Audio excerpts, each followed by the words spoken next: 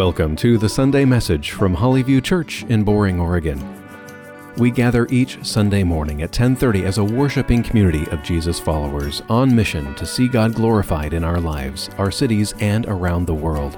At Hollyview, the Bible serves as our foundation and guide for both life and ministry. It tells the story of God and the story of us. We believe the better we know the themes and flow of the biblical story, the better we will be able to find our little place in God's grand storyline. Thank you for joining us. And now here's this week's message from Hollyview Church, Abraham's Well. Pastor Joel is preaching from Genesis chapter 21. We're in Genesis chapter 21, Genesis 21. I just want to read the first two verses here. Genesis 21, verse 1. The Lord visited Sarah as he had said, and the Lord did to Sarah as he had promised. And Sarah conceived and bore Abraham a son in his old age, at the time of which God had spoken to him. We finally get to the chapter where Isaac is born. If you've been with us, we've been waiting weeks, almost months, for this day that Isaac is born, this promised seed is born.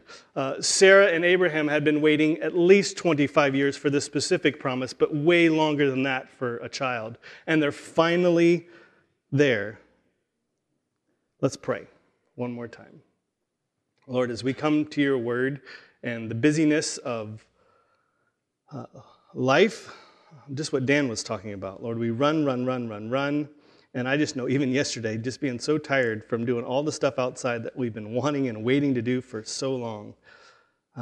Lord, would you just give us rest in our hearts over these next few minutes as we consider your words, that you would give us peace and clarity, Lord, that you would give us open eyes to see what you are saying on the words of the pages that were written down so long ago, but are written for us today. And let's open our ears, we can hear, soften our hearts, Lord, so that we can unload all of our burdens on you because you care for us. In Jesus' name we pray. Amen. Well, this is a very beautiful, tragic, very complicated chapter. On Monday this week, I started reading it, and I struggled through reading all kinds of commentaries to make sense of what is going on. Because when you first read this chapter, you're like, it seems like a hodgepodge of stories just all dumped down. And so I want to tell you, there's a perspective I got from the very best commentator that I read. And that commentator's name is the Apostle Paul. The Apostle Paul gives perspective on this chapter that helps frame some of those details that you're like, why are they telling us this? And the Apostle Paul and his perspective then will help give meaning to the details and the structure and the overview of this chapter. When Paul read Genesis 21, which was his text that he had memorized and chewed and meditated over again and again, he saw it very simply. He saw it as a comparison between two children. A comparison between a child of promise, a child of freedom, a child that had received grace and the Lord's favor, and a child of slavery. A child that was working really, really hard. A child of freedom and a child of slavery. So we're going to take that perspective and we're going to put like Apostle Paul glasses on this morning as we look at our text. Because I think when we take them off, it gets confusing and we don't exactly know what's going on. But when we put them back on, some of those things will have more meaning. But before we get there, I want to set this message up actually by telling you a book that I read about several years ago. I've actually mentioned it before, but I'd rather mention it than actually live through it myself. There's a guy named A.J. Jacobs, who is he's an unbelieving Jewish fella in New York City, and he writes. He's an author, and he also comes up with these crazy, strange things that he actually experiments on to try and do. And one of the things that he set out to do was to obey all the commands in the Bible. So 1 year of living biblically. Everything, all the 613 commands in the first 5 books of the Bible, he says, I'm going to try and fulfill all of those commands. So he set out and he read everything he could on them, commentaries, everything, and started listing them out, a year of living biblically. He wrote about it after his experience of that year, and CBS actually picked up a show called Living Biblically. Did anyone watch that show? Not a one. It got pulled off the air early, not surprisingly. I think it lasted like 6 out of the 13 episodes it was scheduled to do.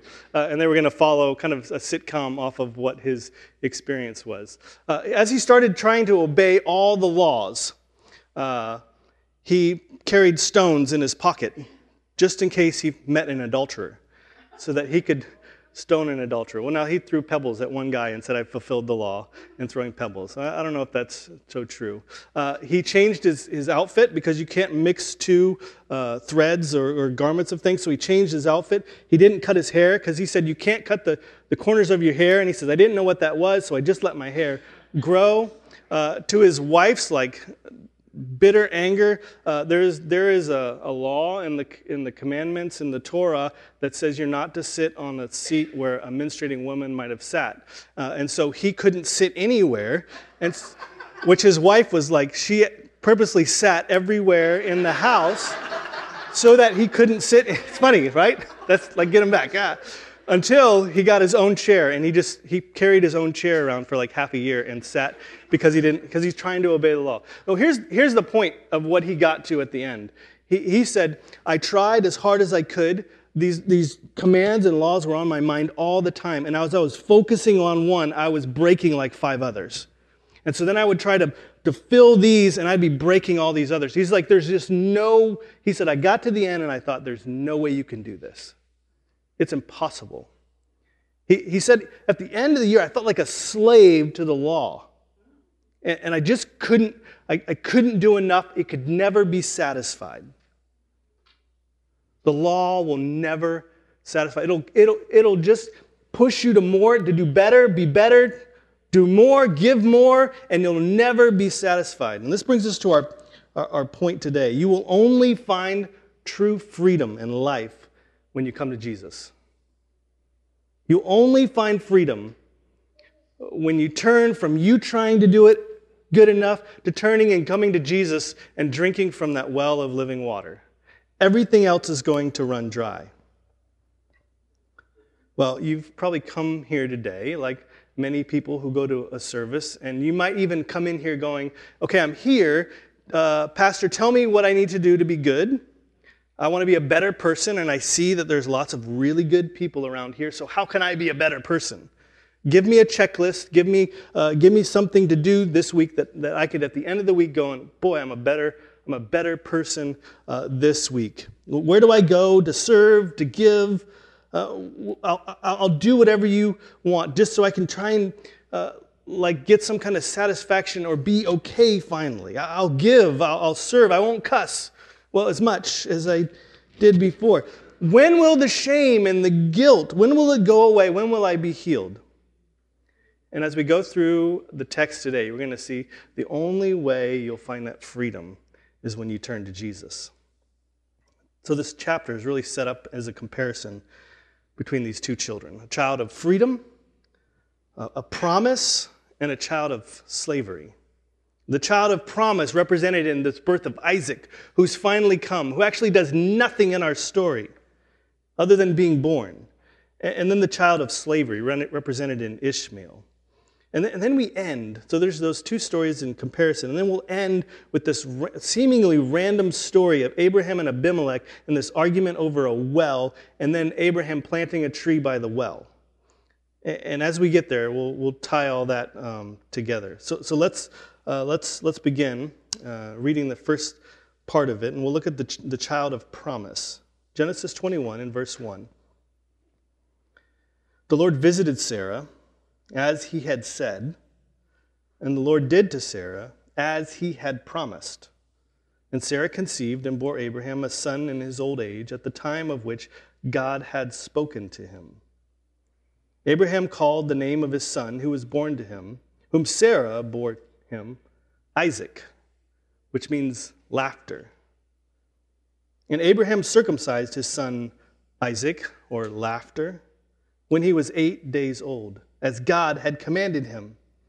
Abraham was 100 years old when he had his son Isaac, or laughter, was born, when his son Isaac, or laughter, was born to him. And Sarah said, God has made laughter, or Isaac, for me. Everyone who hears will laugh, or Isaac, over me. And she said, who would have said to Abraham and Sarah that Sarah would nurse children?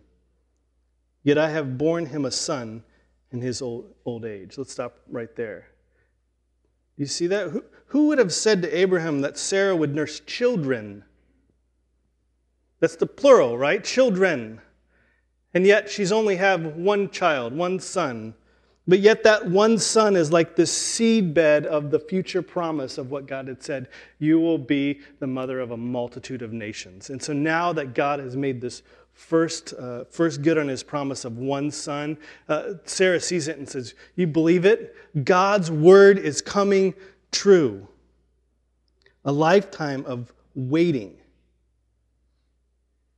frustrations, discouragement, disappointment again and again. And finally Isaac is born and Sarah laughs. But she laughs this time, not out of unbelief, but out of extreme joy. Delighting in the word of God. It's finally fulfilled. She could trust his promises.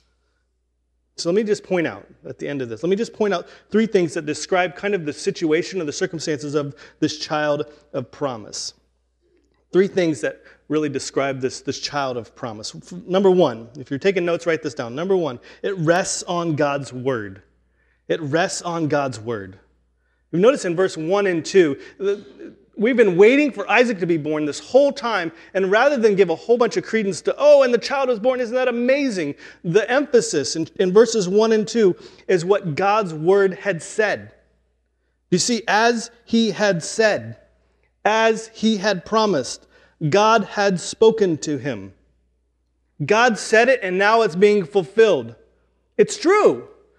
I have a child, and it's amazing that this child is sick, but even more amazing is that God had promised this so long ago. God's word held to be true at just the right time.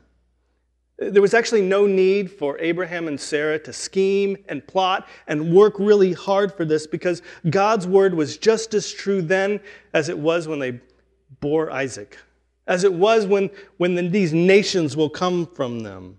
And if only they had believed that 25 years before. Can you imagine all the heartache and brokenness that they would have saved themselves from? Well, God's word, it brings life to these places that Sarah and Abraham, they couldn't even imagine, but now it was here, and so they laugh and delight over God's word. First thing was he rests on God's word. Here's the second one. But the child of promise, it responds to God's word. It didn't work or scheme or do anything to make this promise come true, but once this promise was true, it responded with a heart of joy to it. So God had commanded, hey, I want you to name the son Isaac. So what's Abraham do? Names him Isaac. Why wouldn't you? God's word is true, so respond to it. He says, I want you to circumcise all the men in your house. And so what does he do with Isaac?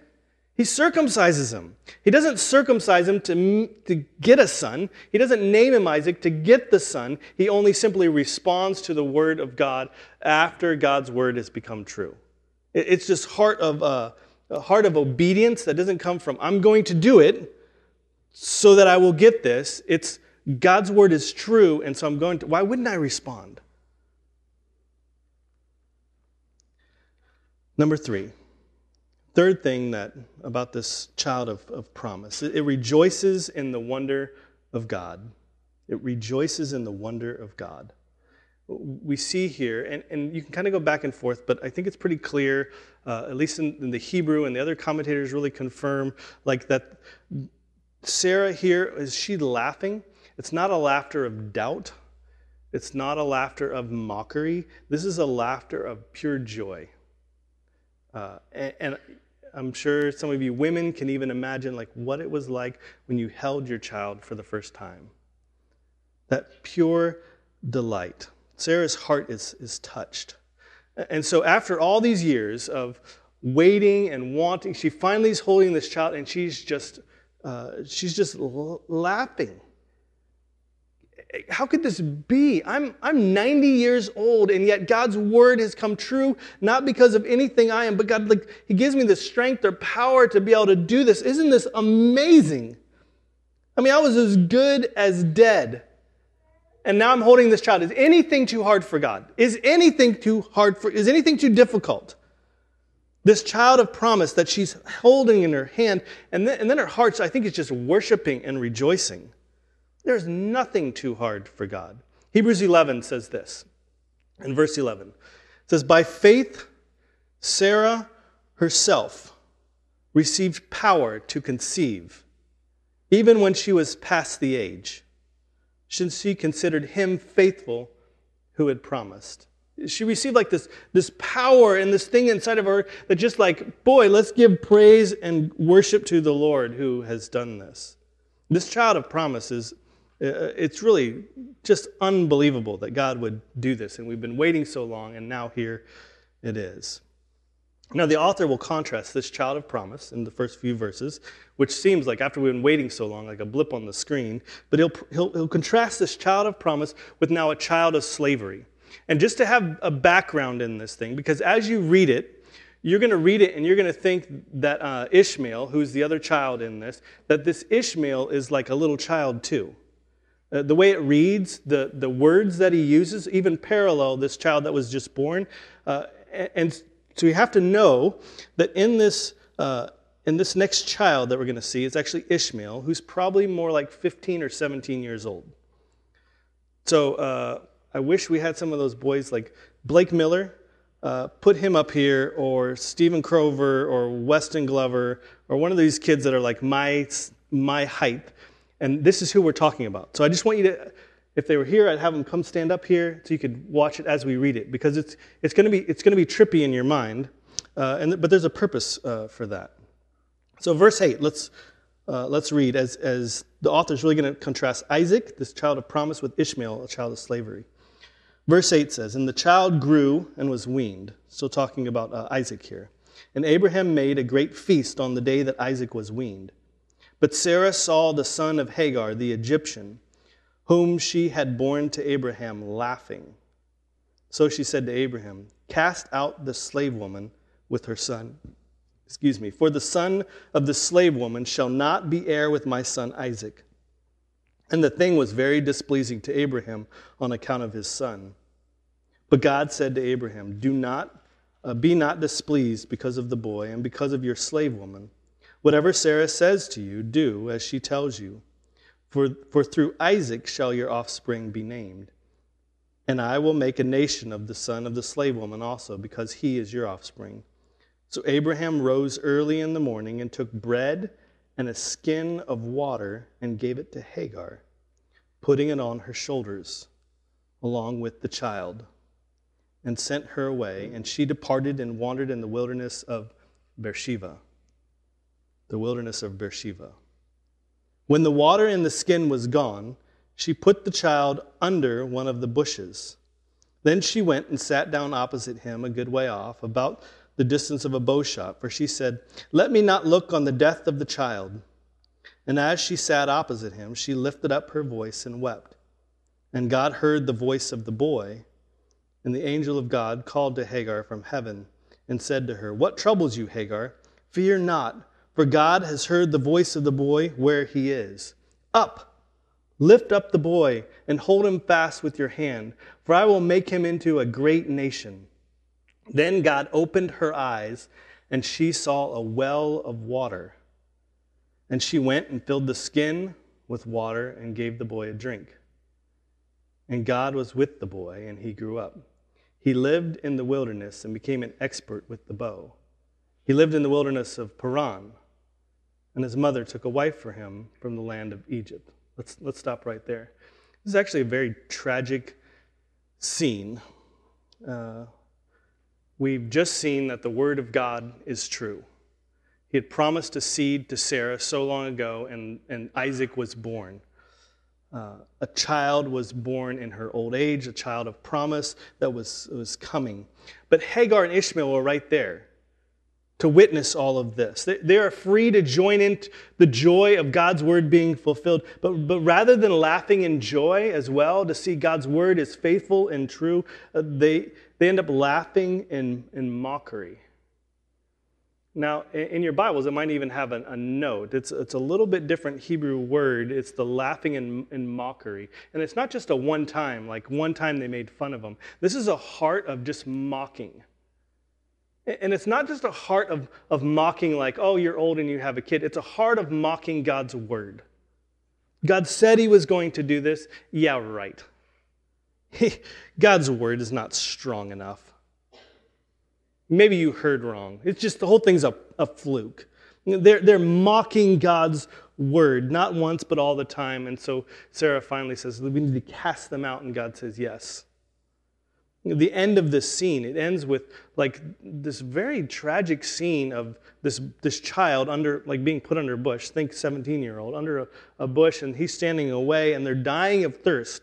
They're in the wilderness dying of thirst, but yet right there is a well of water that they can't even see. Like they're dying of thirst, and salvation's right at hand, and they can't see it. It's very tragic. So in the same way, let me point out three things that really describe this child of slavery in this circumstance. Here's the first one. If you're taking notes, number one, it rejects the word of God. It laughs in mockery. It says, it's not because God said it, it's just because it happened. It's just a fluke. God's word is empty. It doesn't have power. God doesn't care about you and your situation. That's what the laughter was. It's tragic because Hagar, who God had seen in the wilderness, who had said, come back to the land, is now blind and cast out. And this is a tough point, but it really represents a point. There is going to come a time, a dividing point for all of us, for those who trust and delight in the Word of God and those who mock the Word of God. There'll be a time when they're living together, but there will be a time when those two are divided, to be cast out. Well, he gives him this bread and this water on their shoulders, the skin of water. And this brings us to our point number two, the description of this child of slavery. The second thing is it runs dry. The child of slavery, it's going to run dry.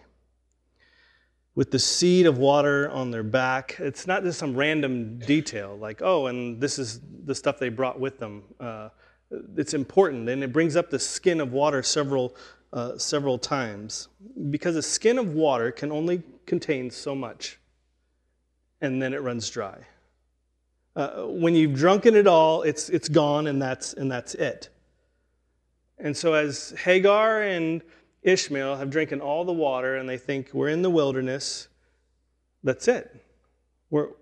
Death is coming. And the irony is that within eyeshot, there's a well. A well is something that's connected to the source of the water. A well, at least theoretically, will not run dry. You can scoop water from a well and more water comes in. You just have to go and receive the water. It's nothing that you work for. You just come and receive this gift over and over. In the Bible, they call that living water. That's connected to the original source. There's a well of living water right there, but they couldn't see it. And then even as she goes, she doesn't take her son and bring him to the well. She fills up that skin of water and brings him that skin of water, which you know is going to run dry again. And then they're going to have to find water somewhere else again. It means death. They're going to have to work and work and work over and over again, filling that skin of water, and it's never going to be enough. And it ends in death. It runs dry. Here's the last thing, third thing. A child of slavery rests on the law. The tragedy of this is that Hagar takes and tastes this water from the well, brings it to her son, and then the very next thing we see Hagar's heart drawn back to Egypt.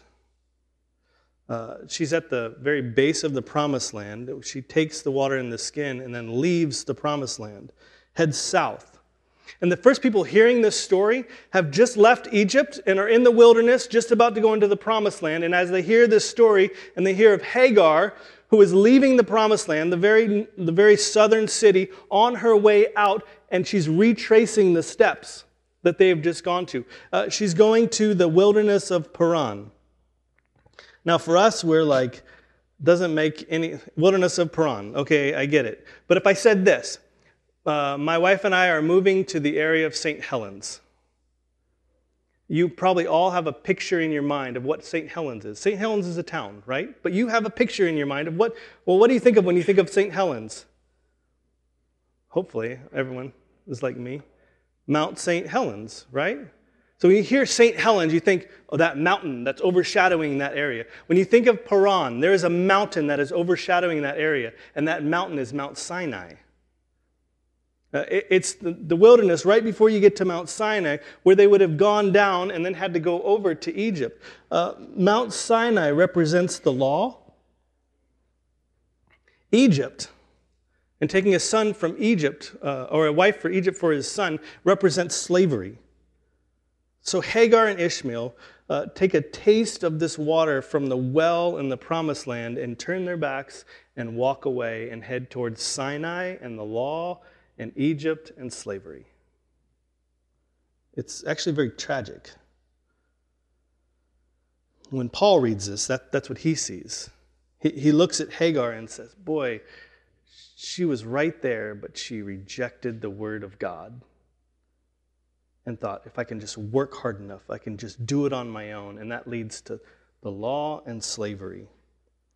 So we have this two contrasting children, a child of promise and a child of slavery. And now we get to the last scene that really is going to point to the hope of redemption. The hope of redemption. Track along with me now, as all of a sudden this random story is there, but there's so many connecting points, and then I want to tell you, I think, what's going on here. So let's begin in verse 22. At that time, Abimelech and Phicol, the commander of his army, said to Abraham, God is with you in all you do. Now therefore swear to me here by God that you will not deal falsely with me or with my descendants or with my posterity. But as I have dealt kindly with you, so you will deal with me and with the land where you have sojourned. And Abraham said, I will swear. When Abraham reproved Abimelech about a well of water that Abimelech's servants had seized, Abimelech said, I do not know who has done this thing. You did not tell me, and I have not heard of it until today.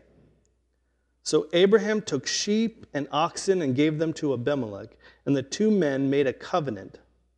Abraham set 7 ewe lambs of the flock apart, and Abimelech said to Abraham, what's the meaning of these 7 ewe lambs that you have set apart? And he said, these are 7 ewe lambs you will take from my hand, that this may be a witness for me that I dug this well. Therefore the place was called Beersheba, because there both of them swore an oath. So they made a covenant at Beersheba. Then Abimelech and Phicol, the commander of his army, rose up and returned to the land of the Philistines. Abraham planted a tamarisk tree in Beersheba and called there on the name of the Lord, the everlasting God. And Abram sojourned many days in the land of the Philistines. It comes to the end of the chapter. We had seen before, in the chapters before, that Abraham actually moved from that place that he had planted on the hill in the middle of the promised land, and he moved to a place called Gerar, where Abimelech is, and he kind of says, oh, she's my sister, and because he's afraid that he's going to get killed. It's not his land. Abimelech's the king of this area. And then we have this really cool exchange where Abimelech goes, look, sojourn anywhere you want. My land, your land. Just enjoy. Whatever I can do to help provide, I'm a gracious host for you. Go wherever you want. Move freely. But it's not his land. It's Abimelech's land. But somewhere along the way, Abraham digs this well. because he knows wells are really important. He digs this wells, and as he's gone somewhere, Abimelech's servants go and seize the well, which is okay because it's their land. They can seize the well. So when Abraham and Abimelech, they start talking to each other, and Abimelech's really like, hey, are you going to you're not going to like trick me again, are you? Because that's Abraham's kind of MO. He says, no, I swear I'll be true to you. I'm on the up and narrow now. And so Abraham goes, okay, look, there's this well that I dug, and some of your guys took it. And it's almost like Abimelech's going, oh, I didn't hear about that. Well, I can make that right. I mean, you can use that well whenever you want. I'll make sure those guys let you use that well. And Abraham goes, no, here's a bunch of sheep and oxen, and not only that, here's 7 ewe lambs. And you're like, well, why? What's going on here? He's like, I want this to be a witness today that I dug this well. This is Abraham's well. In the land of Abimelech, in the land of the Philistines, there is this one well that is Abraham's. Beersheba. Bear means like pit or well, and Shiva means either oath or 7. The 7 ewe lambs and the oath that they committed. There's a whole bunch of play on words here. This well, this little piece of land, becomes like the seedbed of the future of the promised land. The fulfillment of the promise, not only in the seed of the child, but in the seed of the land. There's a phrase that you'll hear in the Kings and Samuel and some of the prophets. It says, from Dan to Beersheba. From Dan to Beersheba. Have you heard that? From Dan to Beersheba. Dan, the farthest northern city in the promised land, to Beersheba, the very southern point in the promised land. This whole thing. And what we saw is that the child of slavery and his mother went to the wilderness of Beersheba, and there God opened their eyes so that they could see a well of water in Beersheba, where they had gone to and tasted and turned and rejected and walked towards the law and slavery. Now next week we're going to see the child of promise dwelling there in that land for a long time, actually going north to a different mountain. And it is a beautiful picture of what Jesus is going to do as he goes to Jerusalem, Mount Moriah, where God sees and will provide. One goes north, one goes south. One goes to freedom, one goes to slavery. One goes to life, one goes to death. And it's all from this well in Beersheba. Well, Abraham, he sojourned a long time there. And in fact, he sojourned so long there that he planted a tree right by this well. Now, don't think agricultural, like how are we going to landscape my home here? I think it has way more to do than anything like that. It's a sign. It's a sign for us. It's a sign for his family. That there under the tree, planted by those living waters, that it didn't matter if there would be drought or anything, that tree would grow and bear fruit and leaves. There under that tree, there would be this child, the seed of promise, and a little boy named Isaac who would grow up. And every day as he would go to this well of water in Beersheba and receive the water, as a gift, God has provided this for you. He would learn to walk under that tree. He would learn how to fall down and be graciously brought back up. He would learn that he could trust the word of the Lord. That well of water in Beersheba was actually offered to everyone. I wonder if Hagar and Ishmael would have said, the skin of water is not providing it. It runs dry. We have to go to the living water and receive the gift. It's nothing that we can work for. We will never be good enough for that. Well, that well of living water is on offer to all of you as well. I think you come to a church service like this and you think, what am I going to do that's going to be better this week? And you get to tonight and you're like, I've already messed up again. and you run dry over and over and over. If you're trying to be a good person, if you're trying to work hard enough for it, you feel the burden, you feel the shame. When will this ever be done? And the answer is simply to turn to Jesus, who sent his Son to die for us, to be resurrected for us, that we can have life and freedom and grace and joy, not because we're good people, but because we know the one who is good. Let me end by reading Paul's commentary on this chapter. And I think if you have even questions about the sermon and you're like, what about that? Let's look at Paul and see what he said. Galatians 4 and verse 21. He says, "Tell me, you who desire to be under the law, under the commands and what you need to do you not listen to the law?" That's a play on words. That word law is Torah. It's the first 5 books of the Bible. So you who want to know what to do, right? Well, don't you know the story of the Torah? Verse 22, "For it is written that Abraham had 2 sons, one by a slave woman and one by a free woman. But the son of the slave was born according to the flesh, while the son of the free woman was born through promise. Now this may be interpreted allegorically. These women are 2 covenants. One is from Mount Sinai." Well, where did he get that from? From Genesis 21.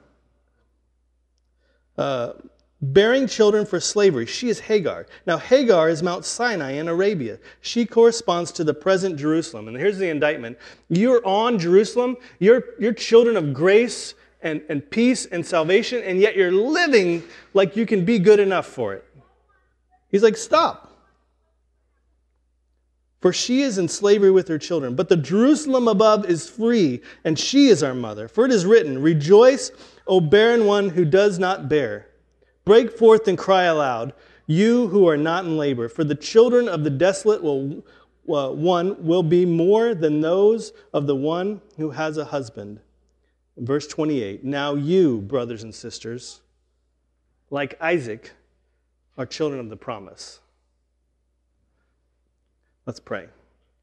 Lord, as we come to you, the well of living water, like the Samaritan woman coming to the well day by day and needing a drink of water, and you, Jesus, say, if you knew who it was who was asking, you wouldn't be asking for a skin of water that you could try and do good enough and it would dry out and you'd feel burdened and overwhelmed. You'd come to me, Jesus, and inside of you would be like these living wells, these living waters that come up inside of you that give you strength and energy and hope and freedom and promise.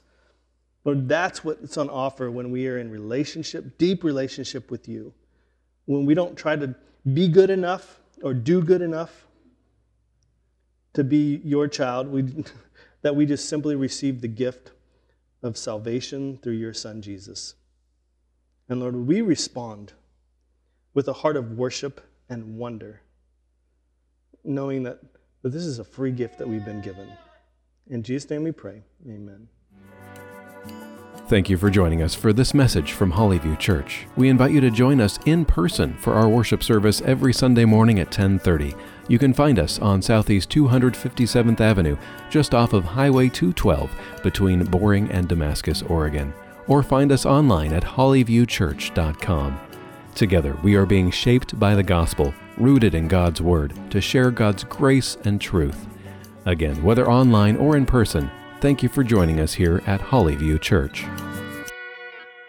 This is outside the sermon, but I always wondered why Abraham left the promised land and headed south. But as I see, and this is just a pondering, so this is outside the sermon thing, but wondering if Abraham is chasing his lost child, who goes all the way to the southernmost border of the promised land and has this well that's mine, that she could come and live in the promised land. There's like Beersheba is like one step in the wilderness, one step into the promised land. It's like Abraham went as far as he could go to redeem and rescue her, and she ended up rejecting him. Now, I don't know about that, but I know wherever you are at this morning, there is this offer of living water for you. And if you don't drink from that, and if you just come to a service like this and you're like, give me enough to get through the week, and by the end of the week you're like, I'm dry, I'm dead, and I can't do any more, maybe you need to go to the living water, to Jesus, not what you can do.